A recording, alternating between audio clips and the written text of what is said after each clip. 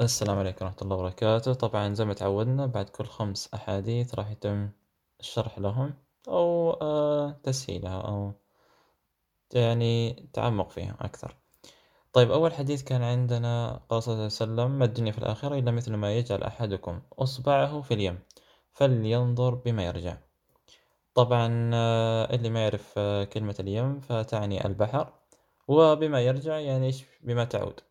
فقالوا له صلى الله عليه وسلم تشبيه إنه الدنيا والآخرة عندما تضع إصبعك في اليم. يعني لو واحد حط مثلا كذا، حط اليوم كذا قدر، املأه بالماء، بعدها ادخل أو اغمس إصبعك في الماء، بعدها ارفع، انظر بماذا ترجع. لا شيء، حرفيا لا شيء. هذا حال الدنيا بالنسبة للآخرة.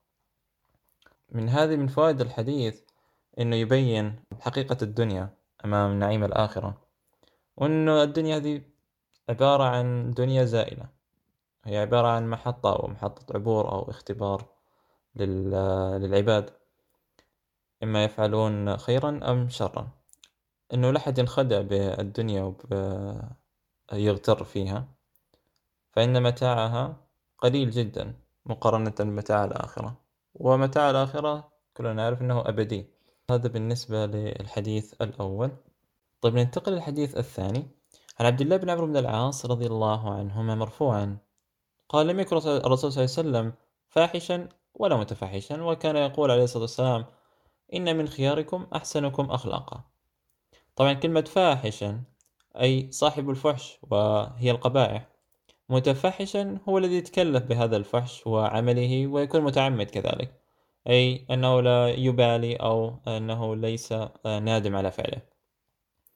طبعا كما قال الصاحب الجليل عبد الله بن عمرو بن العاص أن النبي صلى الله عليه وسلم لم يكن صاحب قول فاحش ولا فعل سيء ولا متعمدا لذلك متكلفا له، بل كان ذا خلق عظيم، كما قال الله سبحانه وتعالى في كتابه العزيز والعظيم: وإنك لعلى خلق عظيم.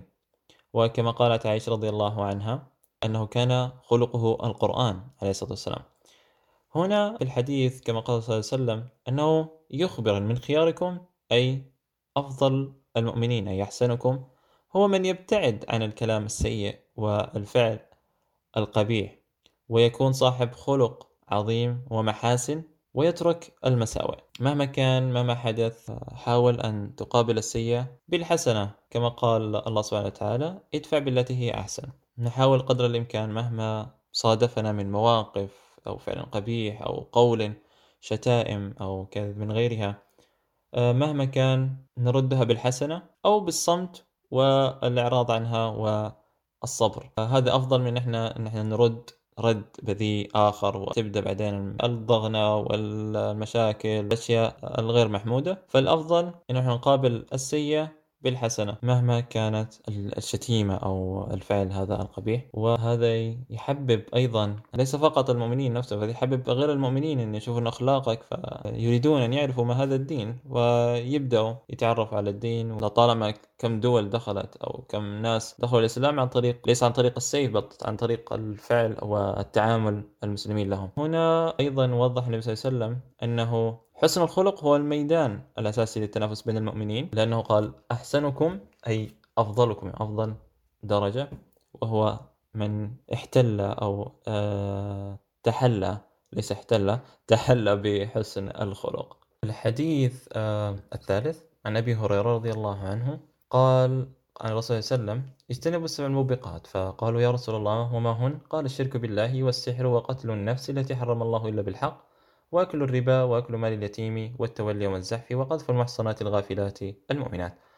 طبعا الموبقات هم المهلكات، أو سميت موبقات لأنها تهلك صاحبها أو فاعلها في الدنيا والآخرة. الشرك بالله كما نعرف أن يجعل لله أو أن تجعل لله ندا يدعوه ويرجوه ويخافه. أكل مال اليتيم أي التعدي فيه، واليتيم هو من مات أبوه دون سن البلوغ. التولي يوم الزحف أي الإدبار من وجوه الكفار وقت القتال. قذف المحصنات أي رميهن بالزنا، والمحصنات هم المحفوظات من هذا الفعل، والمراد بهن الحرائر العفيفات. الغافلات هم عن الفواحش وما رمين به أي أنهن بريئات من هذا الفعل. طيب نأتي لشرح الحديث. قال صلى الله عليه وسلم: اجتنبوا هذه السبع الجرائم المهلكات التي تهلك صاحبها في الدنيا والآخرة. الصحابة يسألون، يريدون أن يعرفوا ويتجنبوا هذه السبع، فقالوا: يا رسول الله وما هن؟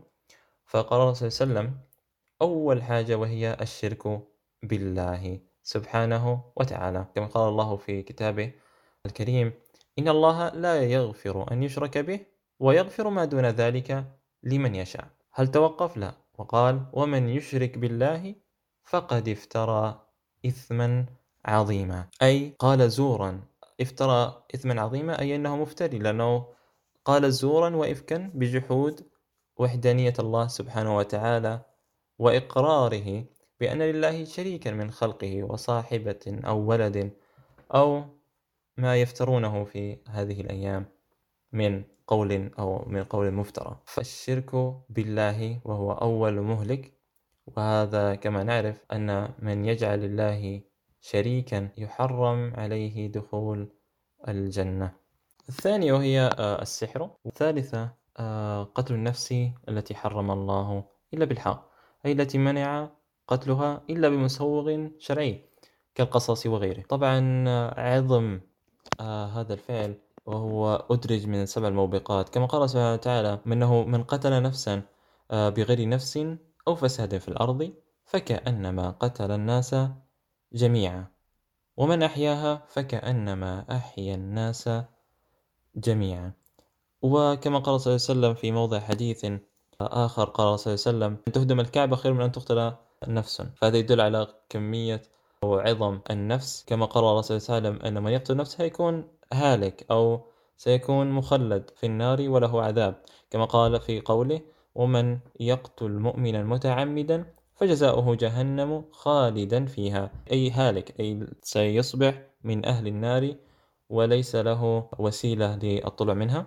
وغضب الله عليه، وماذا أيضا؟ ولعنه وأعد له عذابا عظيما. هنا وأعد له عذابا عظيما أي كأنه مخصص لهذه الفئة من الناس أو المعذبين. طيب أيضا أكل اللي هو تناول الربا بأكل أو بغيره من وجوه الانتفاع.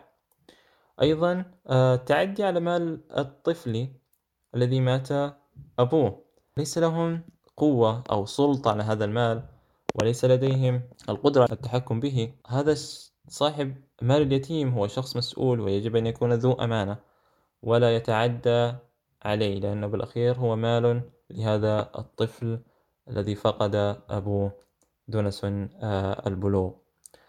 والفرار من المعركة مع الكفار أيضا آخر شيء، وهو رمي الحرائر العفيفات بالزنا.